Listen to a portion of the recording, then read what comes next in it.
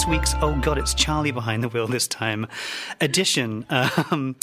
We are without the wonderful Jess Lilly this week, which is, I think, only the second time in history that she's not been able to make it in. But as more than a consolation, we have the wonderful Najma Sambul from The Age back after a far too long absence. Najma, how are you? I'm good, Charlie. How are you? Yeah, good.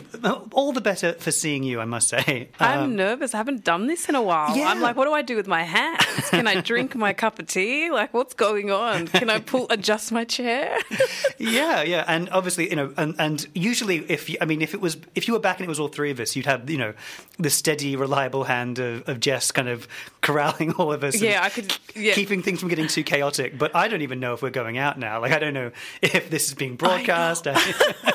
Anything can happen. Anything can happen. And that is exciting and terrifying. So it's wonderful to have you back, Najma. So Spin Cycle, if this is the first time you're tuning in, kind of seeks to make sense of the relentlessness of the news cycle and kind of break down those issues. And this week we're going to be chatting a little bit later with James Oaten, who is the North Asia correspondent for ABC. The show Foreign Correspondent returns tonight, actually almost immediately after we finish. So we won't be watching it, clearly. We'll be driving home.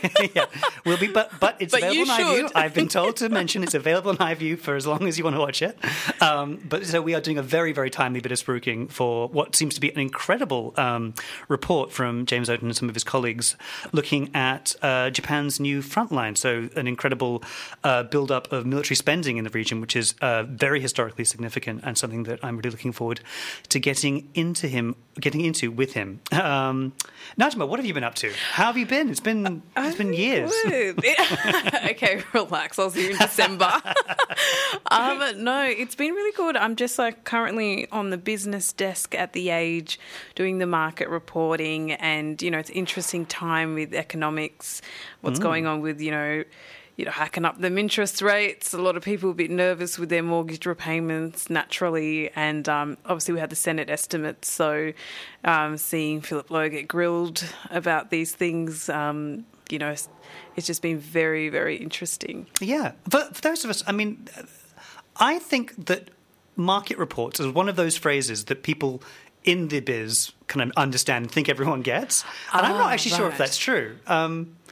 Okay, is this the part where you're asking me to define what I actually do? Yeah, what do you even do all day? I suppose the market went up, the market went down. It's a bit more than that. It's providing the context as to why, of course. So, for instance, today Telstra's results. So it's February earnings season. So a lot of big companies are reporting on their half-yearly earnings. Obviously, we know CBA had record profits, kind of bolstered by the interest rate hikes. A bit awkward, to say the least. And then you had Telstra. Obviously, have their record profit. I don't think it was record. I think they had good profits. AMP went down. So it's just kind of like seeing these big organisations either impress their investors or let down. It's like, fail to. No. And so it's basically then kind of keeping on top of what's leading headlines and putting that into context for regular people like yourself and I, who are not analysts, traders, investors, and who just kind of want to know what's going on in the stock market, really. So if you ever have any time, go on The Age and see our daily market wrap, and there's like a 9 out of 10 chance it's going to be me for the next couple of weeks. And you know what? It's been great. I've been learning heaps, and I'm definitely understanding, that phrase, money makes the world go round. Right, yeah. Because it's really controlling my life at the moment.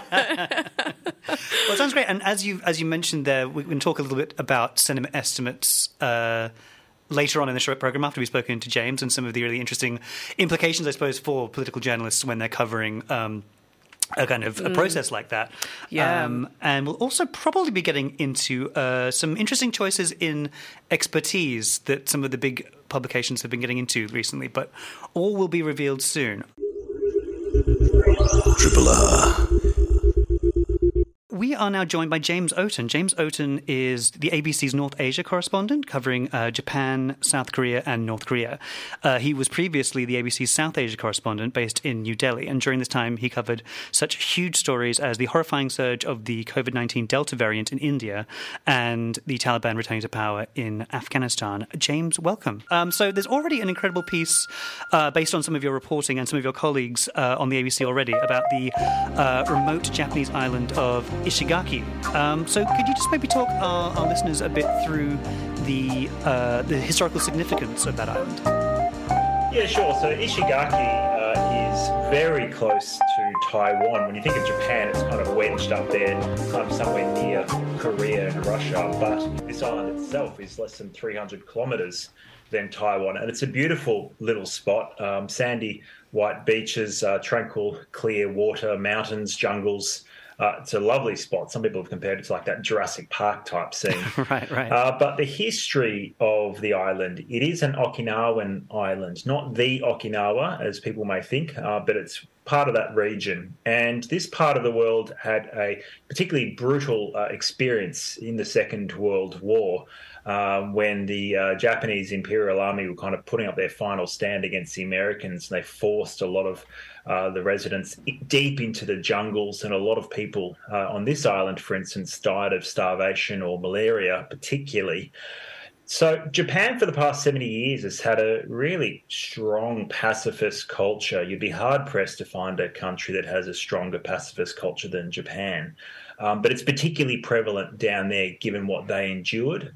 And it's also, a level of distrust, I suppose, was sown into some people down there, certainly the pacifist kind of group there, who feel that, the Japanese Imperial Army sacrificed the locals when, the war should have been over by then. And so there's always a bit of a distrust, or there has been a lingering distrust in the anti-war camp down there. And now the big fear, of course, being so close to Taiwan is whether or not these people will be wedged in another big power battle between between China this time and the United States. And I suppose that then gets to the other kind of focus of the reporting, which is that Japan is embarking on its biggest military spend since the Second World War, which, as you've said, is very historically significant given their experience of the Second World War and the way that they kind of legally responded to that in terms of their approach to military matters. Talk us through a little bit about I suppose, what that looks like practically in terms of this new war footing that we're seeing. Yeah, so Japan's had a military since the Second World War, but it's been on a strictly defensive footing, and the constitution itself prohibits Japan from going to war.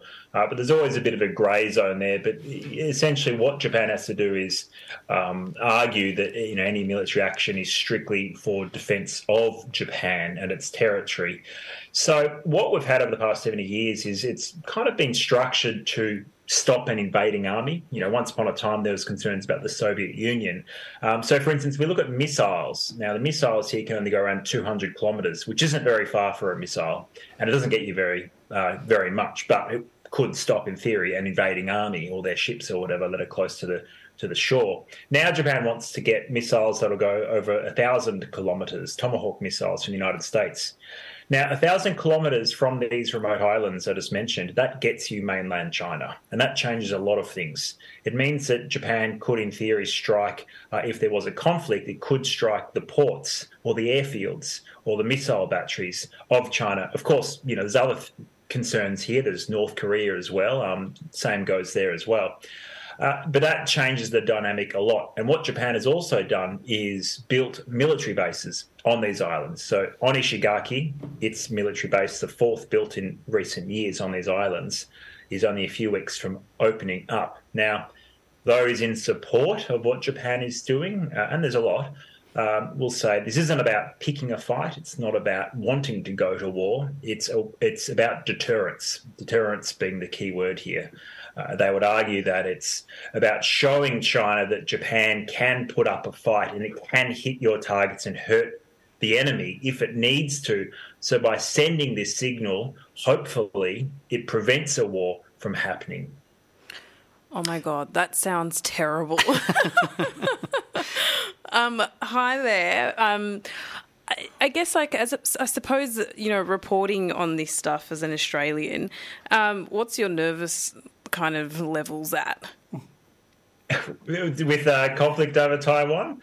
No, more of Japan, who have this kind of long-standing pacifist kind of outlook, and now even Japan is seemingly trying to bolster up. What does that, what goes through your mind? Do you feel like you're living through like a Cold War-esque type of, vibe? Look, you feel it more up here in Japan than you might in Australia, but there are similar kind of elements there. Certainly Japan itself, the defence thinkers here will say, look at our precarious geography. You've got Russia, you've got North Korea, and you've got China all on this western flank here. You have North Korean rockets flying over Japan. Russia, what really changed the thinking here is when Russia invaded Ukraine. That's when a switch was flicked in Japan, and they thought, war is real. War can happen. We've been living in this world where there was a bit of a threat under the Cold War from the Soviet Union here, felt.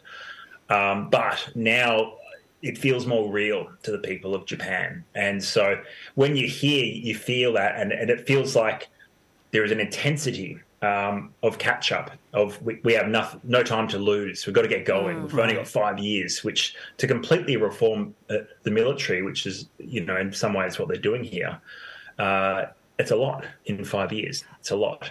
So there is this kind of pace, I suppose, and intensity you get here, which you wouldn't, I don't think, feel down there in Australia. You hinted at this a little bit before, but I suppose, I'm interested to get a sense of what your sense is in terms of the actual the feeling of the populace of Japan. I know that in the piece, obviously the residents of Ishigaki, for very understandable historical reasons, are very nervous at the prospect of any kind of potential war and what their role would be as in part of that. Do you get the sense that that kind of nervousness is replicated in the kind of wider Japanese population, or do you feel that there's a bit more support for this kind of move, more generally? Broadly, there is support to beef the military up a bit, but that's very vague kind of, do you support, Japan having a stronger defence? And people say, yeah, that sounds good. Why not? Obviously, there are people who have that kind of lifelong attachment to pacifism who are quite wary of this. And Japan, for instance, there's talk about removing the pacifist part of its constitution, which is just one thing too far, I think, for the Japanese public to swallow. It's a huge fight if they wanted to do that. I don't think the Prime Minister of Japan really has the popularity to win that argument. So they'll do everything else without actually changing the constitution. But the issue now is, as well as, you do have to overcome those hurdles of pacifism here and the people who don't want a bigger military. But with a massive record military spend, it costs money. It costs a lot of money. And we're talking about Japan based on current military budgets. It would go somewhere around what Russia spends if this all goes through. So that's huge. Now, how to pay for it? Well, that means probably tax hikes, and that's what they're talking about. And the Japanese economy hasn't been in great shape for a while. Cost of living pressures here are very real. They've been, kind of borderline arguably longer than Australia in many ways. It's from wages not going up much at all over the past couple of decades. So the second the government mentions taxes, you're going to have to pay for this through taxes and increase taxes, then it becomes more real. Then it's not so abstract anymore, and it's really going to affect people on the ground. And that is a huge argument now that the government's going to have to try and win people over, because right now, overwhelmingly, there's a very strong, in the 60% of people in recent polling is saying absolutely no, I am opposed to you raising taxes to spend on the military. I suppose the interesting thing as well is, what does the younger generation think of all of this? Do they hold on to the same kind of pacifist ideals as people that, similar to the woman that you'd interviewed, that, is a lifelong pacifist because, had first-hand experience of the war? Have you had the opportunity to speak to younger generations, or do you kind of understand the mood and where they're kind of, headed with this? I mean, I think you can. First of all, I think the older generations would worry that the younger generations are a bit aloof. They don't appreciate what Japan kind of endured. There's first of all should be acknowledged that whether or not Japan has fully accepted the harm it inflicted in World War II is one separate argument. Certainly people in Korea and China would say no way has Japan really appreciated what it inflicted on other countries. But one thing that did come out of the war very strongly is that war is hell and people suffer, everyone suffers. And that's been taught in the education system throughout. You see kind of even my kids in childcare, there's still like world peace stuff in childcare, and my kid has no clue what it means, but you can see it. It's right there at an early age. In places like Harajuku, which is quite a trendy part of Tokyo, I see no war signs at cafes, for instance, talking about the war in Ukraine. So it's still certainly there, it's still quite strong, but I don't feel that people on the main islands would feel as appreciative of how tense the situation feels compared to Okinawa. Because keep in mind, not only did these people endure some of the worst horrors from a Japanese perspective, but they've also had an American military base right there in Okinawa. It's one of the major, arguably the most important American military base in this region. And that's almost been a permanent reminder of the war, for starters, and of the potential conflict in the future as well. And certainly people in Okinawa feel they've shouldered the burden after the conflict, after World War II, much more than the main island people of Japan have. They don't have to live next to a military base and be reminded with military aircraft coming and going all the time. So that is kind of a bit of a tension, I suppose, between these remote islands and the people, for instance, of Tokyo as well. It's fascinating. I mean, I suppose pulling out from the specifics of the story and a bit more about your role in general, do you find, I'd be just to sort of hear about your process and about the kind of some of the advantages and disadvantages that you face, maybe trying to explore these slightly more, I guess, sensitive topics as an outsider, like especially in a culture like Japan. I guess talk us through that a little bit. Well, it's I suppose in terms of media engagement, Japan is more of a reserved country. In America, for instance, not that I've worked there myself, but you can kind of tell people like giving opinions. Media access to people, whether it's business, the military. I mean, I do deal with the American military here, and they're very, very open to media engagement. You say jump, they'll say how high. They're very accommodating to having you there. This is, a much more reserved country, much more bureaucratic country, thick with bureaucracy. It was a little bit easier down here. I think Okinawans are a bit more, making some generalizations here, but a little bit more open, arguably. But I think because it's such a hot button issue now, that people do want to talk. And it should be noted, there are two sides to the argument down there as well. Certainly I've spoken with someone who lived through the war. She was 7 when her family forced into the jungle. And, her baby sister died from starvation. Her mother died from malaria. Of course she wants to get the message out that war is hell. And, but on the other side, I met with a fisherman and / counsellor who goes to these disputed islands, which China claims. They're called the Senkaku in Japan and Diaoyu in China. And he films the Chinese Coast Guard and what Japan and what he will say is that they're entering Japanese territory.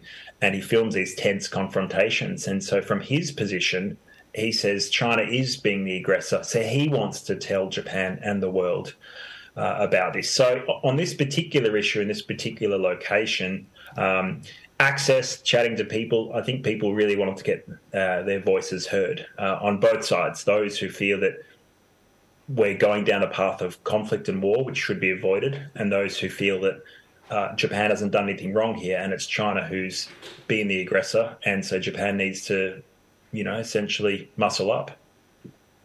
Yeah, I think It's interesting hearing you talk about that and the fishermen. That paints a really kind of vivid image, right? We've had lots of vivid images being painted for us. We've had Chinese spy balloons being shot down over North America. Has that, what kind of influence at all has that had on people's opinions in Japan? Well, Japan discovered some spy balloons. Funnily enough, they say everyone gets a balloon. It seems these days.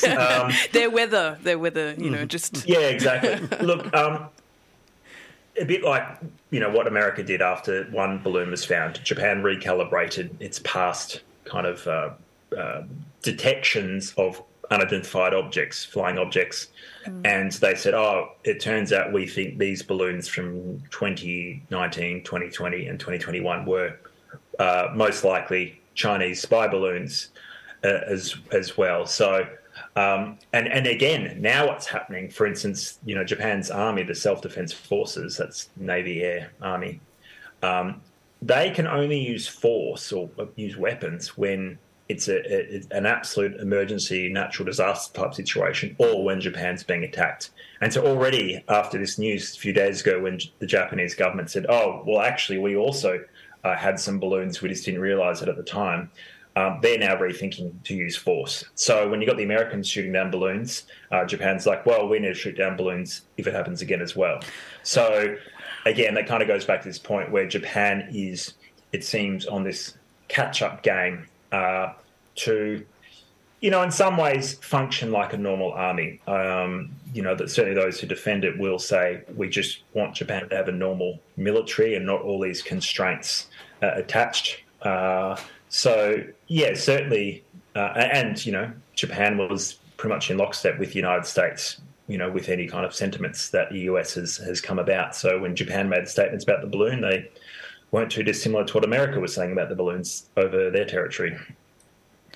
And legally, I mean, this is perhaps a minor detail, but it does interest me. In terms of the idea of shooting down a balloon or some action of that sort, that wouldn't be a breach? That would still be considered an attack on Japan, having an explicit spying action like this happen?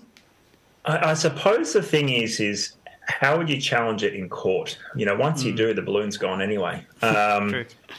And, some of the experts I've spoken with here would say, no, that the courts here are quite government-friendly anyway, so it'd be futile to go down that path. And again, if there was some kind of conflict, it would be futile. Another to challenge in the courts. Another thing important to note is a few years ago, under the former Prime Minister Shinzo Abe, the Constitution was reinterpreted to allow Japan to defend America as considered, defending Japan, because they're a military alliance. America defends Japan, so it was reinterpreted. So Japanese armed forces can defend American armed forces too. So when you apply that to the situation over Taiwan, if America gets involved, Japan is legally, by this interpretation, able to defend the American armed forces, or at least they could argue that case that they can under this reinterpretation. Then, of course, the element changes whether or not, if there was a war over Taiwan or was a conflict, whether or not the Chinese would attack American assets that are based in Japan as well. So then you very much do directly have an attack on Japan. So that would clear the way. Look, it's a strange one where Japan has to argue whatever it's doing is in the defense of Japan. So don't expect to see Japanese warships over there in the Middle East, because it can't really be argued that that's defending Japan. But certainly what is needed to, quote, defend Japan, that's changing. And Japan is arguing that it has to go further than just waiting for, a potential enemy to be on its doorstep. And one of the arguments, for instance, again, if you look at the war in Ukraine, is when you have rockets being fired from Russia into Ukraine, you can shoot the rockets down, but it's very expensive and it's very inaccurate. You certainly don't get them all. So why should Japan sit back and wait for rockets to come down when it could, in theory, strike the targets before the rockets come over? Now, again, I'm going down the path of hypotheticals here, so But that is the argument for why Japan has decided it needs missiles, for instance, that can go much further than this very close radius of 200 kilometres, which, as I mentioned before, really doesn't get you very much. Wow, that's just that was really fascinating. I might just ask a slightly kind of different question, just about yourself and your career. How did you get to where you got, and what kind of lessons have you learned on the way? Oh, that's a loaded one. Don't worry, take your time. Yeah, sure. I've got to leave him. I suppose just in terms of, I'm a young journalist. I feel like, if you haven't sat there and thought, I want to be a foreign correspondent, have you, why even in journalism? So how did you go from just being, a reporter to doing the foreign correspondent work? So I always wanted to be involved in the international space in one shape or form from high school. Thought I wanted to be a journalist, but lacked the confidence to go through with journalism at uni. Didn't get in the RMIT course. Oh, neither did I. Taylor's oldest time, that one. So I did. I mean, my spelling and grammar were atrocious. It's probably why I'm in broadcast. I don't have to spell as long as I speak properly. Yeah. So I did international relations at La Trobe, first of all, and that got me started. After that, I started a Master of Communications. Then after that, kind of had my, fifth life crisis. Yeah. Just kind of, I actually did an internship at SBS, and it just snapped me out of this idea that I knew I wanted to be a journalist. Having that taste of journalism at SBS radio just told me if I do anything else, I'm not going to be happy. And it's very hard when you're young, trying to pick a career, for life. I know we always change jobs and stuff. It's a very stressful experience. One of the things I'm so grateful for is I made that realisation that this is what I want to do. And I genuinely love it. I genuinely enjoy meeting people and hearing what they've got to say and learning about their experiences. Some of those experiences I hear about and see. Being in broadcast, I'm usually at the location of the events. I've seen some absolutely tragic events as well, but I suppose I always have confidence in, as long as I'm getting the message out there, and reflecting accurately what these people are trying to say as well. So, with that realisation at SBS that I wanted to be a journalist, and particularly a foreign correspondent, I just did what I had to, I suppose. So I moved to regional Australia, Albury-Wodonga specifically for Win News, which is, they always say earn your stripes when you go regional. When I moved back to Melbourne, ABC, I wasn't getting where I wanted to be. So I took a job in Darwin that catapulted me a bit. I had some luck up there. I actually reported a bunch of Australians who went to Syria to fight for the Kurdish militia against Islamic State. And so from that, back to Melbourne, I focused on video journalism. One thing I am is a video journalist.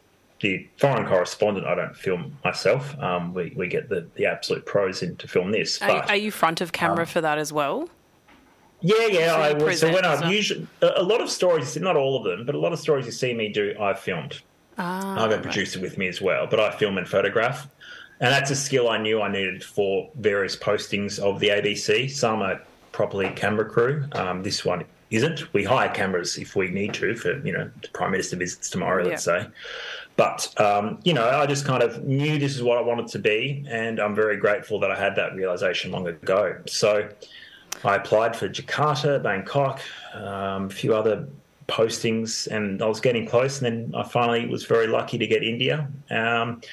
Pity about the timing, though, but, we all had a horrid time in COVID, didn't we? So, I was there, but I got evacuated twice because of the pandemic. The second time was the more horrific, where my partner was pregnant at the time, and Delta hit, and the whole city was overwhelmed. And at times it felt like the apocalypse. It was very hard to see the horizon. You knew that the wave would end, but it was very hard to really appreciate that. And so eventually, we were meant to get evacuated, but I had a false positive test, so I kicked off an evacuation flight and got another flight soon after. And, we just won't go back to India after that. It's too polluted with the young baby.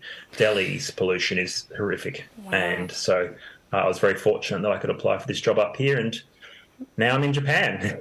That answers your question. Oh, my God. Well, you know what? That's one less person in PR. So that sounds like a great success story. And it is a wonderful reminder for all of us, what a privilege it really is to do the job of being a journalist. You've produced obviously some really wonderful work on that, and we all really look forward to, in 15 minutes on Australian time, the next episode of Foreign Correspondent will be playing. James, thank you so much for joining us. Apologies again for some of the technical issues we had at the start, but we really appreciate your time, and we look forward to seeing the full episode. No worries. I hope people enjoy it. It's kind of quite heavy at points, but it's really amazing people we meet down there as well. So I hope people enjoy it, learn something, and find it fascinating as well. So really appreciate the chat this evening. Thanks so much, James. Bye. Triple R on FM, digital, online, on demand, podcasts, and via the app. So, Najma, Senate estimates. What are you thinking? I feel like I've just kind of been, I guess, like with RBA boss kind of Philip Lowe going on and being grilled by the Greens, I think Senator, don't know the name, but just being kind of questioned around interest rate hikes and stuff. It's just been fascinating to see the kind of different kind of schools of different approaches. Oh, just the way, different approaches to questioning people in positions of power. And my algorithm on social media has been showing me a lot of Senate inquiry stuff from the US. And it's just fascinating to see how strains of politics approach things in a very different way. But also noticing, like at the moment, now that we have a Labor government, that the Senate estimates don't seem to have the same mood. Right, the same spice?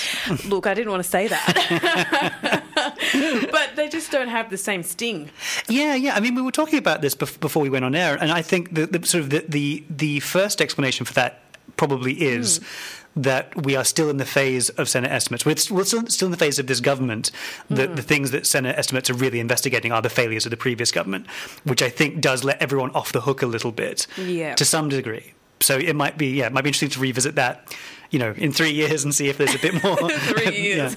Well, I mean, I think there's a, and it's interesting what you were saying before about the kind of the grilling, say Philip Lowe received, and that you weren't always 100% impressed with the line of questioning, which I thought was. I think the line of questioning is fine, and I think it's probably what a lot of people who are facing, mortgage rate rises to the point where they might not have a home and something that they've worked so hard for probably go up in smoke. Sure, but at the same time, it was kind of like I just felt like there needed to be maybe some questions that spoke to maybe like specific details around.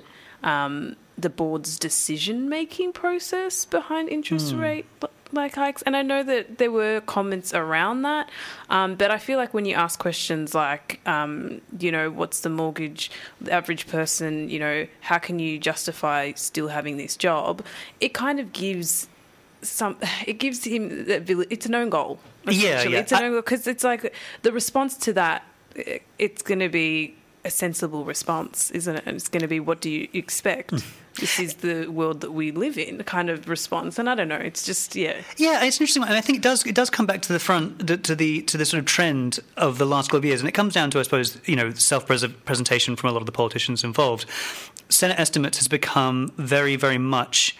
It's still. By the way, I'm going to caveat what I'm about to say by saying it still is an incredibly important process that works very well and gets really important information on the public record. I think there's no one who would dispute that. But one little tangent of that process is the use of it, particularly from either like peripheral figures in the major parties or sort of the smaller parties' star performers, the use of that for like content. Like they'll go, here's me grilling this public servant, look, and it becomes more about their performance than the actual answers that they're eliciting.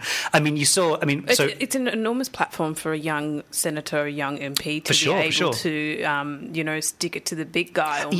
Yeah. At the same time, it kind of, I don't know. Well, I mean, you also see someone like, One Nation Senator Malcolm Roberts use it to kind of ask legitimately bizarre questions of say, Bureau of Meteorology scientists, and he puts that out for his audience, and it's content. It's not really about. He's not in good faith trying to find the actual answer. He's trying to perform to a different crowd, which is very interesting. And we also saw, of course, the ABC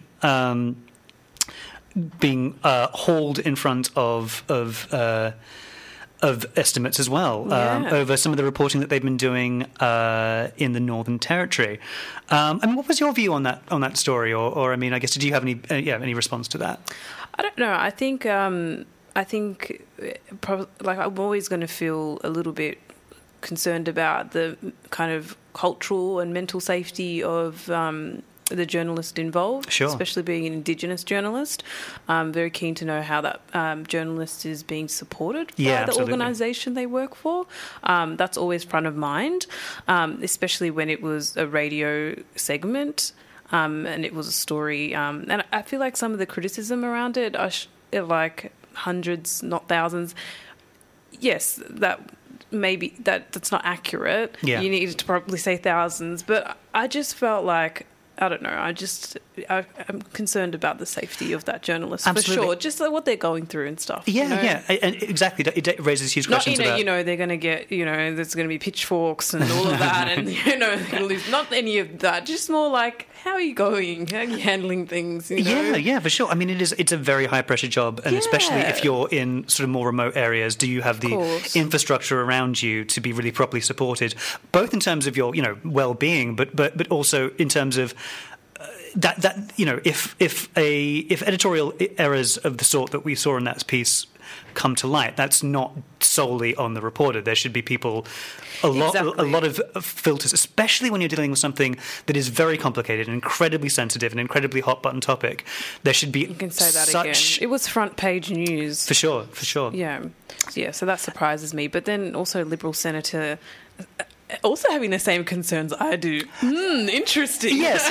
It's. I think there's a real. Yes. I think the Liberal senator in question is a long-time critic of the ABC, and if you can do that while still being a decent human being, I suppose all the better for... I don't know what's the intention behind that. Is it just obviously, maybe, I won't say obviously, but is it to have a little bit of a dig at the ABC? Oh, I suspect that the use of the phrase, profoundly let down by the ABC management does sort of tell its own story a little bit, doesn't it? Yeah. And again, it goes back to what the people, I guess, Senate estimates can be used for several things at the same time, and that's potentially two birds, one stone. Exactly, a very worthwhile line of questioning that was also doubling up as a very useful bit of culture warring. Yeah, and also, but I guess that's the politics. That's the game, but it is a very important process and a way to uphold democracy in this country. Absolutely. So bring more on. Yes. God, look at me backtracking all the way. Bless Senate estimates, indeed. Well, that probably about does it for us. Najma, it's been so great having you back. I know. We'll have to do it again sometime. And that's all for this week. Thanks for listening. You can find us every week on your favourite podcast platform. And you can follow us on Twitter @NajSamble, @LilyJuice, and @The Shuffle Diary. You can also listen in at rrr.org.au via On Demand for the radio version of the show. Want to support Spin Cycle? Become a Triple R subscriber. Your subscription helps keep the station running and helps Triple R produce and create great radio and podcast content like this.